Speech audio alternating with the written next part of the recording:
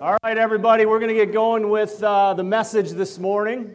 And I do want to say thank you to Brad and Megan for orchestrating a very encouraging Father's Day gift and time to honor the fathers. I'm a dad, and I'm a proud dad. I had two graduates this year, actually two graduates this week. My son David graduated high school, and Jack is now an 8th grade graduate going in to be shot freshman at Memorial next year.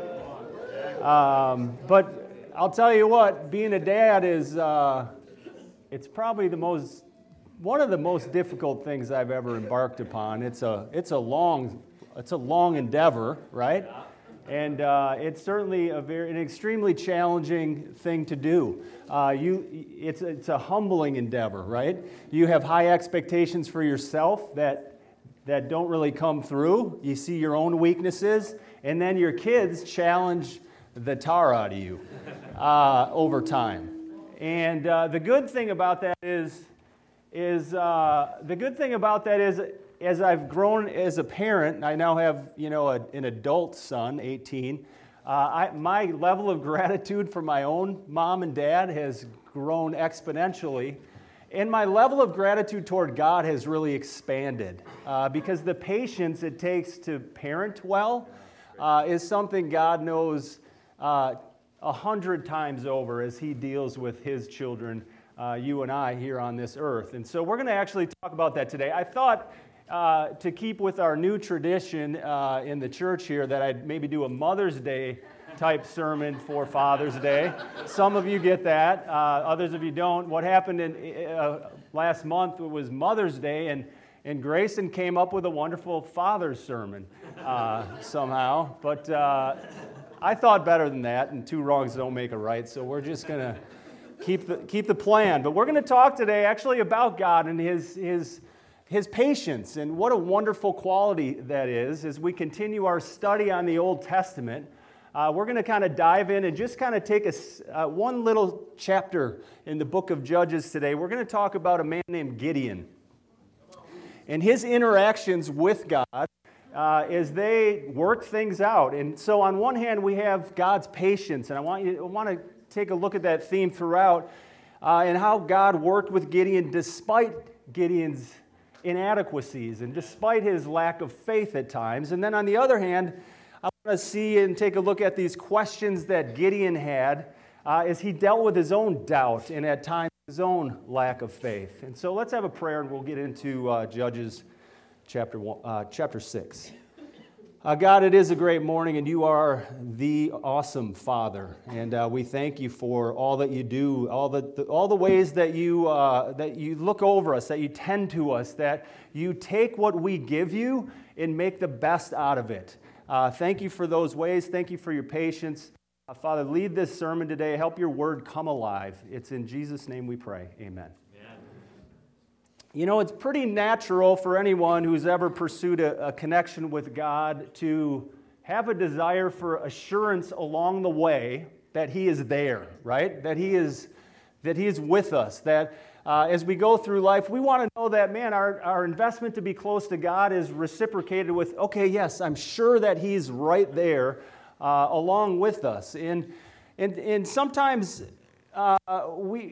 I think this is especially true when we make large decisions in life or when we face times of transition, right? Those are the times I know in my walk, I want to know, man, God, are you with this? Is this the right thing, right?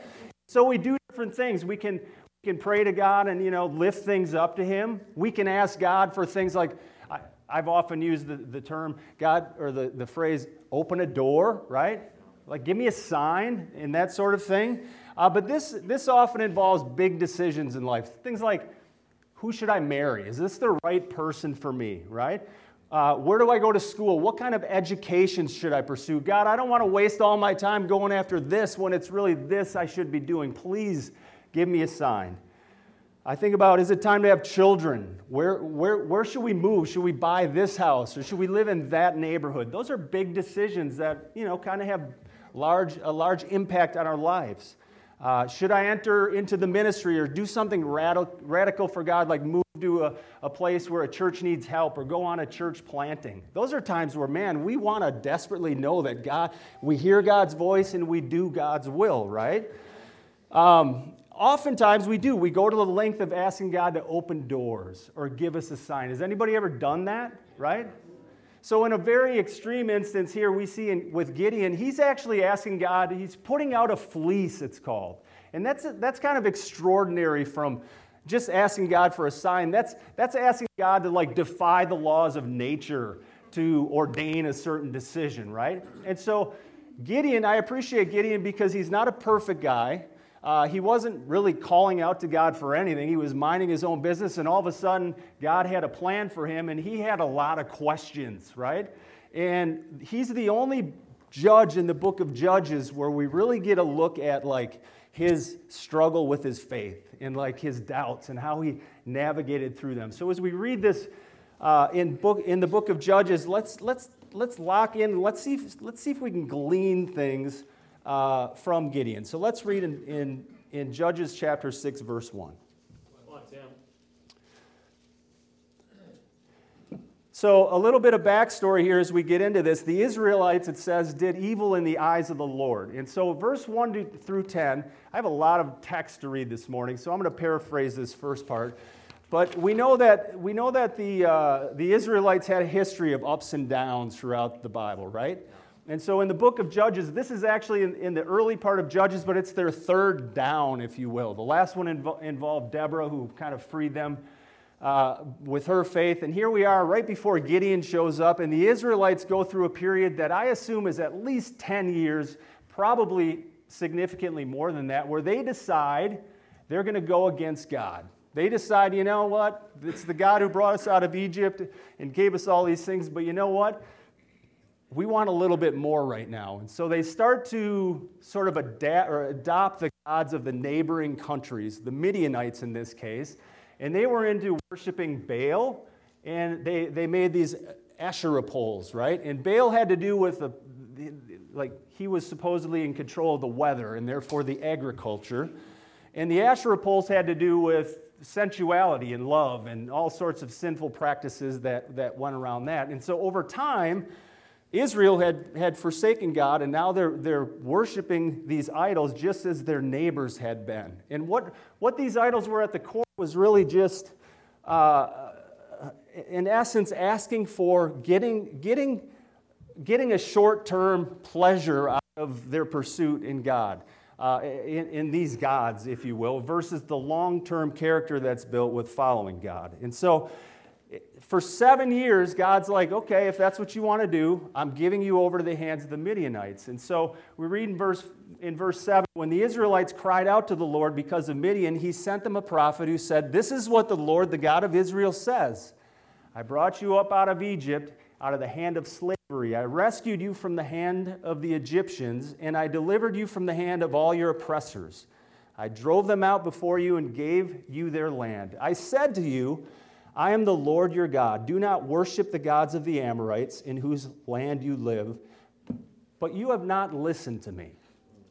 And so Israel cries out to God. They're like, God, we need your help. And what we learn here is that it was more of a cry of God, free us from our pain, than it was a cry of God, we understand we messed up big time and we want to take responsibility for it. Help us out, right? And we learn that as the story goes on, but they have this sort of worldly sorrow behind it. Enter Gideon. It says in verse 11, the angel of the Lord came and sat down under the oak in Ophrah that belonged to Joash the Abiezrite, where his son Gideon was threshing wheat in a winepress to keep it from the Midianites. When the angel of the Lord appeared to Gideon, he said, the Lord is with you, mighty warrior. Pardon me, Lord, Gideon replied, but if the Lord is with us, why has all this happened to us? See, apparently Gideon hadn't absorbed what God had just said a few verses earlier, where God gave him very specific reason why this has all happened, but he wants some assurance, I guess. I don't know. And he says, why has all this happened to us? Where are all his wonders that our ancestors told us about when they said, did not the Lord bring us up out of Egypt? But now the Lord has abandoned us and given us to the hand of Midian. So Israel continues this pattern of ups and downs, and finally they decide to try to repent.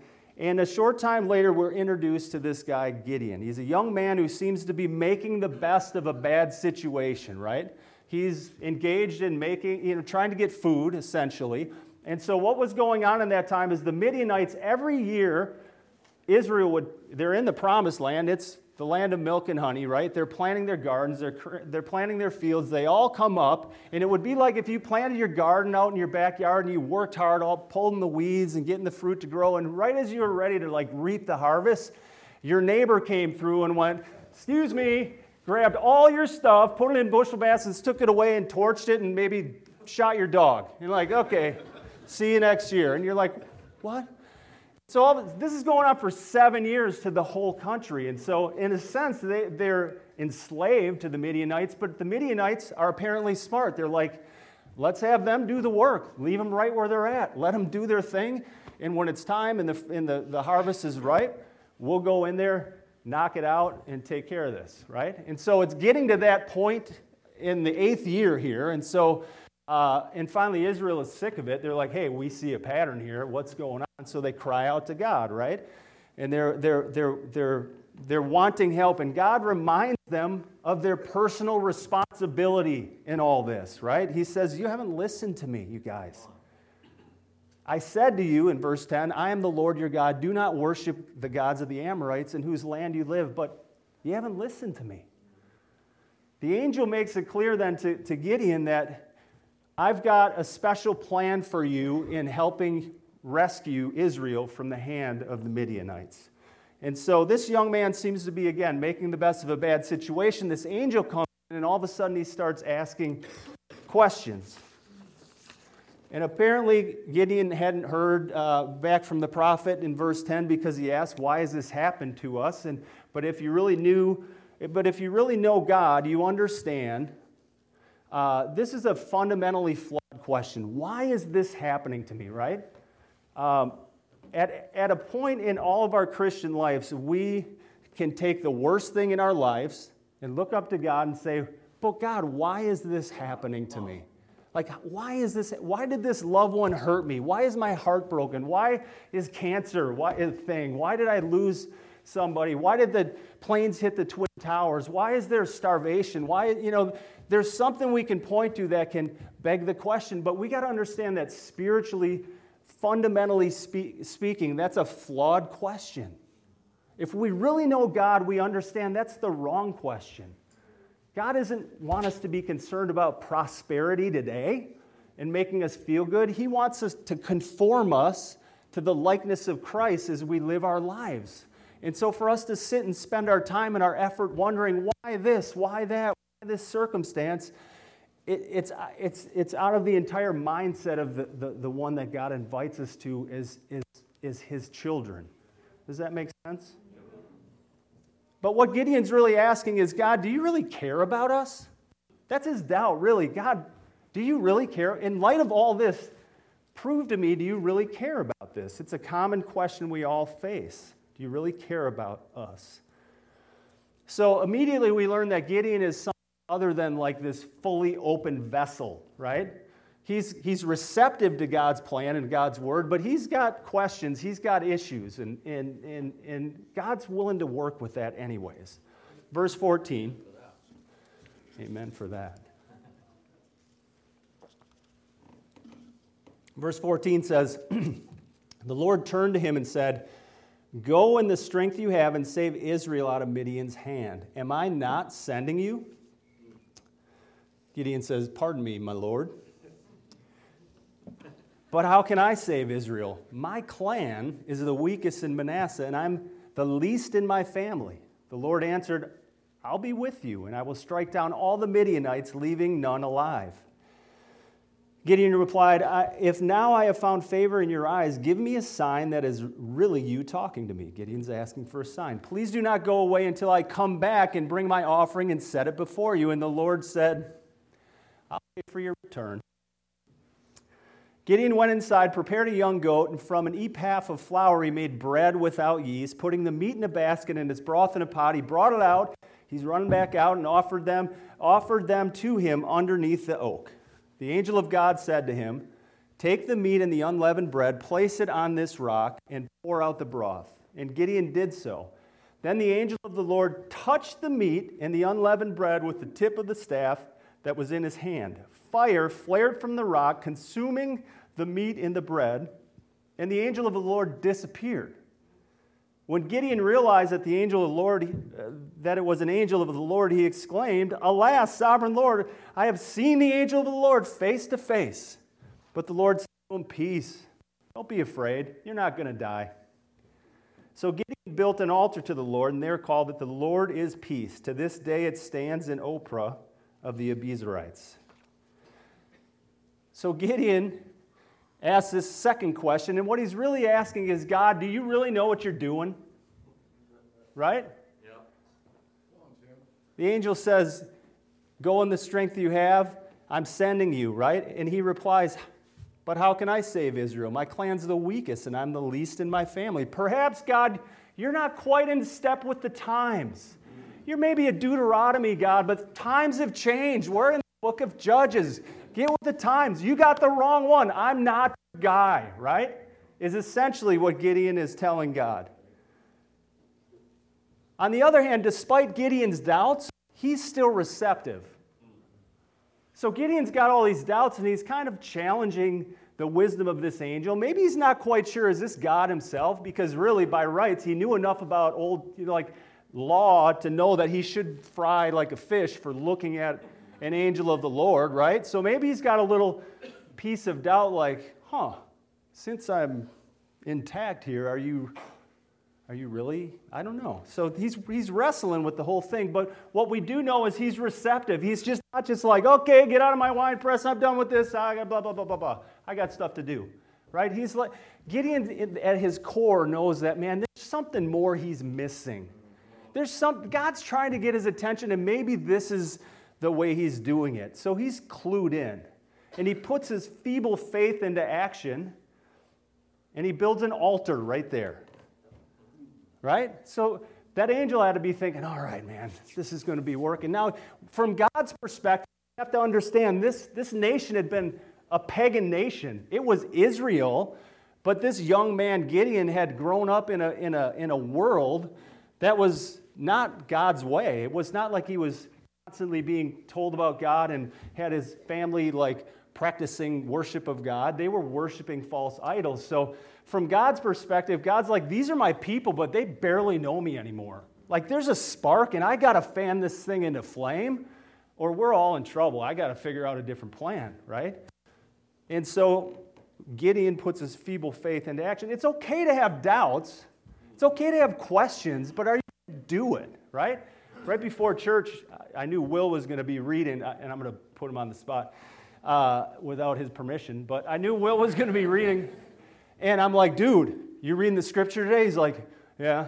And I said, this is a word of God, dude. I want you to come with the goods. He goes, I don't know. I guess, okay. And I'm like, you got to get up there and read the Bible with power. He goes, I'll think about it. Right? Same thing as Gideon right there. Now, if you notice, Will did a pretty nice job of belting that verse out. He had his doubts, right? He was, I don't know, man. You might be right, but probably not. In grand Will fashion. But he came up here and knocked it out. That's kind of what Gideon was doing. I got questions, man. I got doubts. Hey, man, what about this and that? But then action occurs, and that's okay. I like that in my life, to know that, man, there's room for that, because I can get kind of flaky at times, right? He's asking God, do you really know what you're doing? And God knows what he's doing. Verse 25, the same night the Lord said to him, take the second bowl. So all of a sudden he's got Gideon's attention, and now it's time to actually, it's one thing to prove a sign and make an altar and all that, but that doesn't equate to real good, positive, doing stuff for God action, right? And so now it's getting to be sort of go time here. The same night the Lord said to him, take the second bull from your father's herd, the one 7 years old, tear down your father's tear down your father's altar to Baal and cut down the Asherah pole beside it. So we learned something right there. Not only is Israel like worshiping these things, it seems like his dad is like one of the chief ministers of all this, right? And well-known townspeople that's like has their little church for Baal and Asherah right there on the farmstead. How handy. Which also gives us a little more background of what Gideon had to navigate through as the least of his tribe. And I also wonder, we don't know this, but I wonder if by Gideon saying, I'm the least of my clan, if that really meant maybe he wasn't all on full board with all this prophet of Baal stuff and the Asherah poles, and maybe his family kind of gave him the cold shoulder because of it. But nonetheless, here's this altar to Baal and the Asherah pole right there on the property, right there on the farm. In verse 26, then build the proper kind of altar to the Lord your God on the top of this height. Using the wood from the Asherah pole that you cut down, offer as a burnt offering. So Gideon took 10 of his servants and did as the Lord told him. But because he was afraid of his family and the townspeople, he did it at night rather than in the daytime. In the morning, when the people of the town got up, there was Baal's altar demolished, with the Asherah pole beside it cut down, and the second bull sacrificed on the newly built altar. They asked each other, who did this? When they carefully investigated, they were told Gideon did it. He had 10 servants come with him. One of them was a snitch, apparently. Gideon did it. Where are we here? Son of Joash, verse 30. The people of the town demanded of Joash, bring out your son, he must die. This is so strange. He has broken down Baal's altar and cut down the Asherah pole. This really does sort of depict the sorry state of Israel as a whole right here, right? You're supposed to be put to death for worshiping Baal and Asherah, and now they're going to put you to death for serving God. What's going on, right? And so a beautiful thing happens here. Verse 31. This is incredible. This is kind of my Father's Day plug. But Joash replied to the hostile crowd around him, are you going to plead Baal's cause? Are you trying to save him? Whoever fights for him shall be put to death by mornings. He gets the law right. If Baal is really God, then he can defend himself when someone breaks down his altar. So because Gideon broke down Baal's altar, they gave him the name Jerubbaal that day, saying, let Baal contend with him. It's an amazing passage right there. Where to start? I think, first of all, a note to the children here. Sometimes mom and dad need a kick in the pants spiritually, right? There's a respectful way to do it and an honorable way to do it, but teens, if you see that mom and dad are just like riding the lukewarm wave or worse, it's okay to point it out. Because think about what happened here. Gideon stood up for what was right. He followed the angel. Dad got convicted.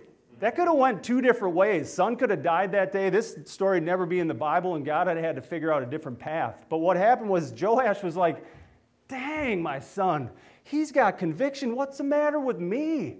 And he's like, man, I got to go throw down with my kid here. First, I'm going to save his carcass, and then I'm going to tell these guys we're not following God. Remember, we just cried out to God, like, save us. And we're going to put my kid to death because we weren't. What's going on? This is crazy talk. And so everything gets recalibrated there, and it turns into a beautiful scene when it could have got pretty super ugly. But we see here that before Gideon could possibly go out and deal with the Midianites, which is what the angel's ultimate vision is, he's like, we got to clean the inside of the house first. We got to do this, right? Oddly enough, the Israelites cried out to God, but still found it fully appropriate to keep these altars of Baal around, which is so strange. It would be akin to a guy starting to date a young lady, and they're having a good relationship, and time goes by, and he's like, man, I fancy this gal, so I'm going to ask her to marry me. So he proposes, and she says yes. And after a couple years of their whole relationship, now they're engaged, and he says, man, let's have dinner at your house. And so he goes over to her house where he's never been before somehow, but he walks in the door, and he looks, the first thing he sees when he walks in the door are all these beautiful photographs of friends and what must be family, because there she is standing with another guy, and holding another guy, and there's a guy, that same guy, and he's thinking that must be your long-lost brother or cousin or something. And so he's like, hey, Sally, what's the deal? Tell me about these pictures. Oh, that's just my old boyfriend. It's memories. I like to keep them around, right? That would be awkward.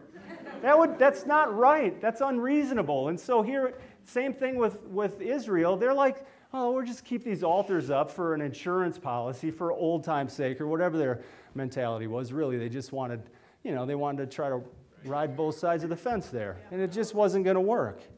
God wants intimacy with us, always. But it requires devotion. We can't have other altars in our lives that are like built up and think God's cool with that. He's a jealous God in a good way. And if we want true intimacy with him, man, we gotta clear things out so God has a clean slate to work with. I think it is worth noting that these false gods were not only false gods, but again, they were entities that were centered around immediate prosperity versus godly virtue, which means holding sacrifice over gain and giving over taking. Let's continue in verse 33. Kind of went off my notes, so I want to make sure I didn't miss anything here. I think we're good. Okay, so this whole event, in review, served as a way to unite Israel, right? They got some semblance of, okay, that's right, we're in this for God, we're together.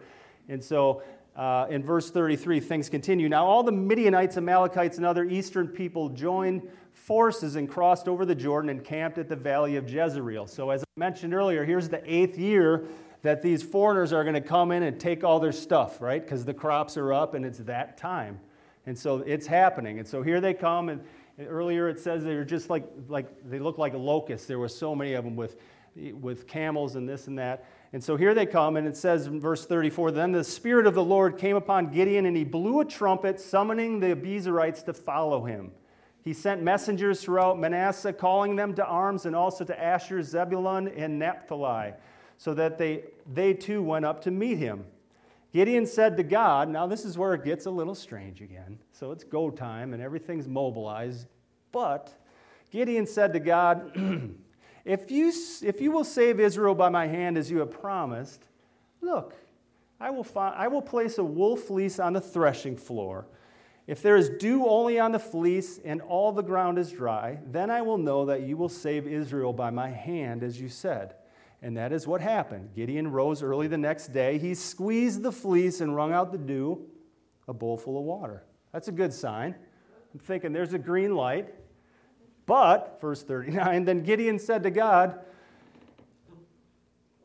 don't be angry with me, but let me make just one more request, right? Allow me one more test with the fleece.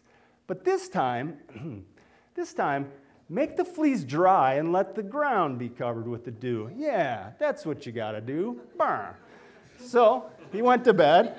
Verse 40, that night God did so. Only the fleece was dry and the ground was covered with dew. God came through, so that's throwing out a fleece, right? He's like, God, change natural laws just so I know. Like, and do it twice, because that first one, I don't know. This one's going to be tougher, right? So again, it's go time, but Gideon needs a little bit more assurance, right? He's struggling with a little more doubt. And really what Gideon was asking it was, God, do you really keep your promises? Are you really going to do what you said you were going to do? I know I've seen you do a lot recently, but I don't know. This one seems like a lot. And so preparing for this sermon, I read a bunch of commentaries about like people's regard toward Gideon. And quite frankly, a lot of them like heap criticism on Gideon. Like, man, that dude was flat out in sin. He should never do that. Don't put the Lord your God to the test. He should have fried twice by then, right?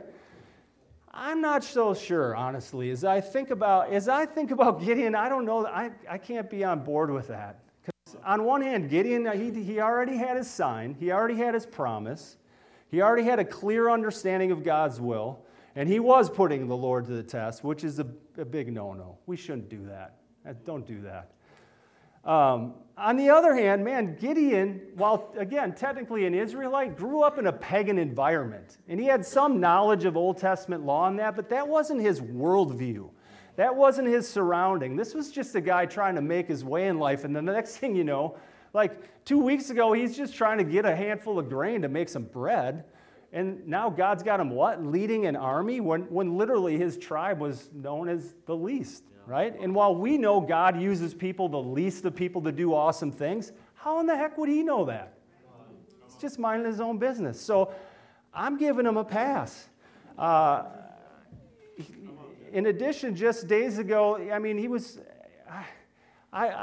the proof is in the pudding, and the fact is, after all this was said and done, the dude got up and did God's will. Yeah. And I think God was pumped about that. And I'm pretty pumped for Gideon. I feel like he needed extra assurance, right? To me, it's like just due diligence. He needed to know it. He was asking to like change his whole life and risk his life, and he obviously cared about his family and like put them in harm's way to save them. And the upside looked kind of good, but man, the danger, things could go really bad. And so, God, just help me understand. I do that for things way less than this sort of situation. I remember when I was buying a house, right? The house we live in. After I knew I was going to buy that house, like I was kind of convinced it was a way to go. Man, I just wanted a period of, let me just let this sit for a while, right?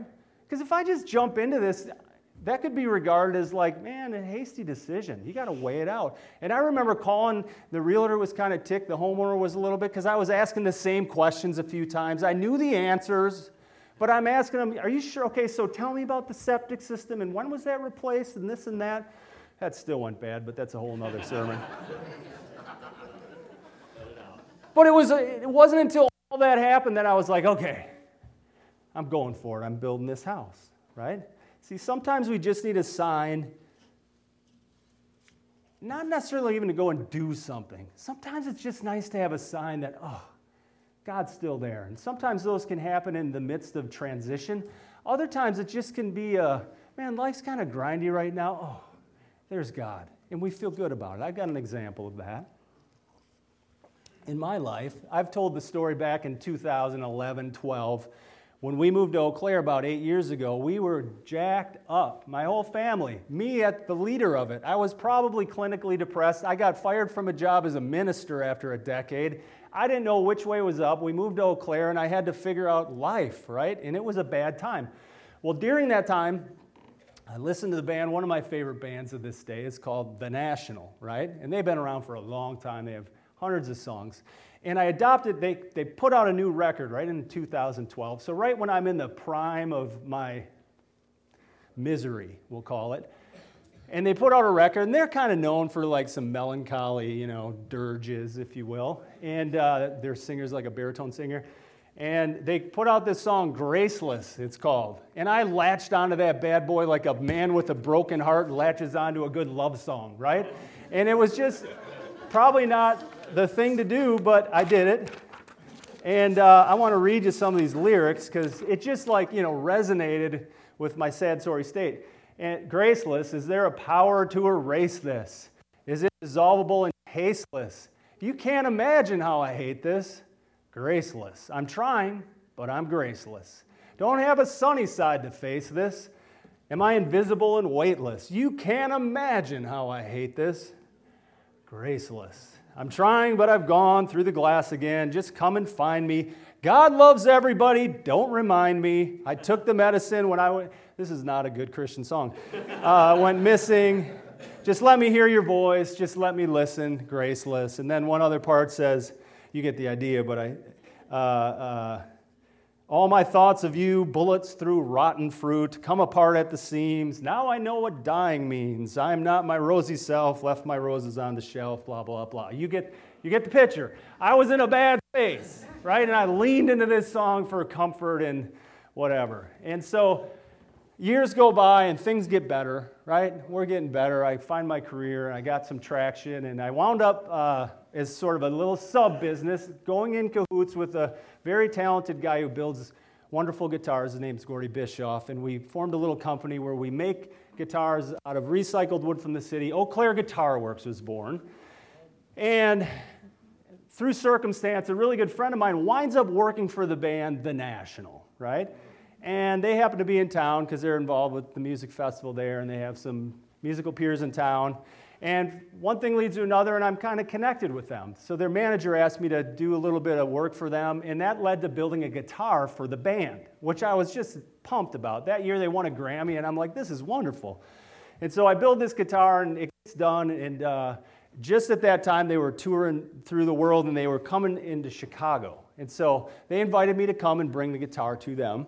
And so I brought David, my son David, along, and we made a couple days out of it. David's a huge music fan. I'm a huge music fan. I'm excited about even telling the story.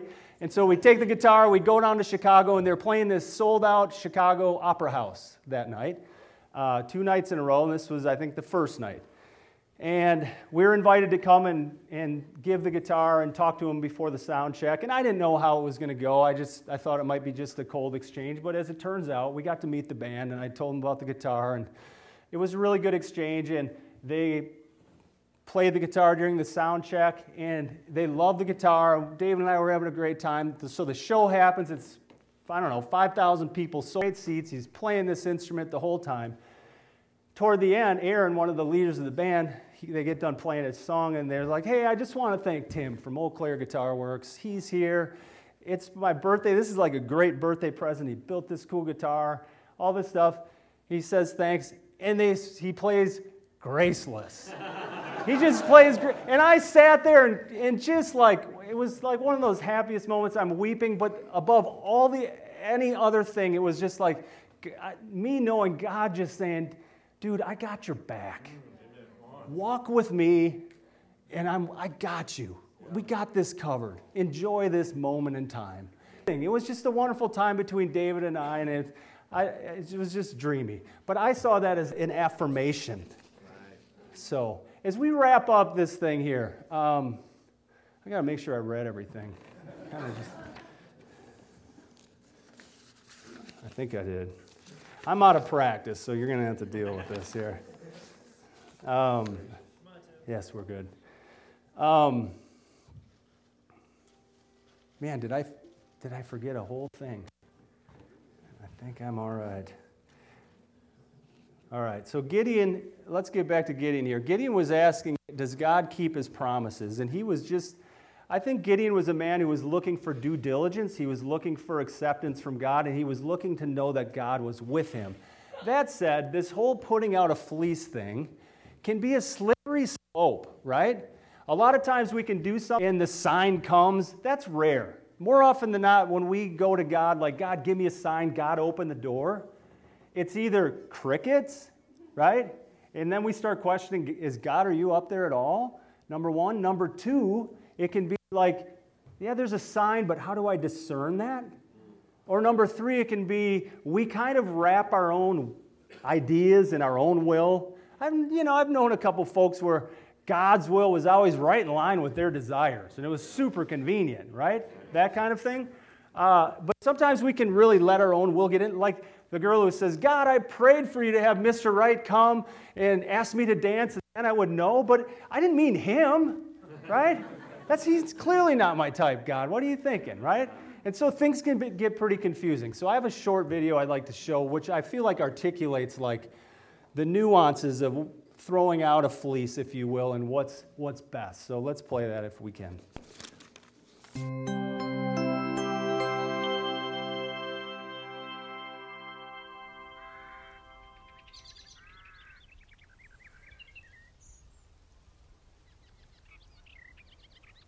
Guidance.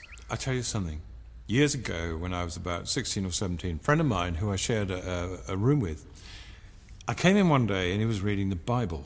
And he said, Hadrian, guess what? And I said, what? And he said, he's showing me I should go to the Middle East. And I said, how is he showing you that? And he said, every time I open the Bible, there's a mention of Israel.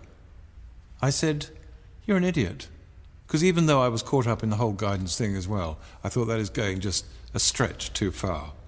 The problem is, when you're young, you really want to be guided. We had two metaphors we used in those days. One was the thing about doors, which a lot of people use. The Lord has opened this door, he's shut that door, he's gone up through the skylight, and he's come down through another skylight, he'd turn around and go back through the previous door, all that stuff. The other one was this one.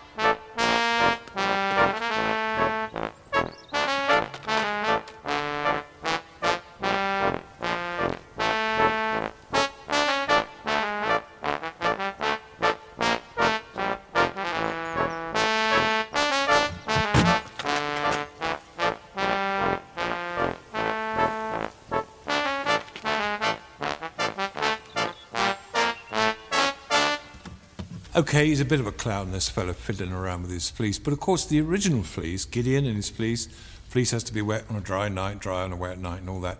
Very specific, because the job he was asked to do was so huge. Nowadays, we seem to deal in a kind of, maybe God is sort of possibly saying sort of culture in the Christian church. You imagine if Joseph had gone to see his house group leader and said, not that he had a dream about going to Egypt, but that he had a sort of feeling that maybe the Lord was saying he ought to go to Egypt with the baby. And the jolly old house group leader would have said, it's wrong to go back to Egypt when you've been rescued and brought to the promised land, and it's wrong to be so lacking in courage and faith. Go to Herod, say, this is the Son of God, you can't harm us, and God will protect you. Will you do that? And Joseph would have said, yes, I will, and I repent of my fear and my cowardice. Think of St. Paul. St. Paul constantly prayed, stayed close to God, and made reasonable decisions. So he sets off for Bithynia. He's wrong, but it's not a sin to be wrong. And God stops him and says, no, don't go that way, go this way. So there we are. Pray all the time. Stay close to God. Make logical, reasonable decisions and say to God, if I go wrong, please stop me, change me. That's what guidance is about. All right. So as we transition into communion this morning, I want to encourage you all. It's okay to have doubts. It's okay to cry out to God. Probably don't put out a fleece. But what God is interested in more than anything is engagement. The concern comes when we're just disengaged with God. When we hear those promptings and all that, and we don't lean into them, but we run the other way. And I'm reminded in Matthew 26, verse 42, even Jesus, he dealt with fear, and he dealt with the idea of, man, can I change this? God, let's have some dialogue is to see if this could go the other way. In verse 42 in Matthew 26, he says he went away a second time and prayed, Father, if it's not possible for this cup to be taken away unless I drink it, may your will be done. What he's really asking is there another option we can explore here? Now, ultimately, obviously, Jesus, he says he went and did it another time, and then he submitted to God's will. He found out what it was, and he did it. But the point I'm trying to make is, man, God is so patient and awesome with dealing with our nuance and allowing time and space for us to work out our issues. Don't feel like you've got enough issues that God is just not in tune with you anymore. He's in tune. But we just got to lean into him and connect to him. Amen? Let's pray.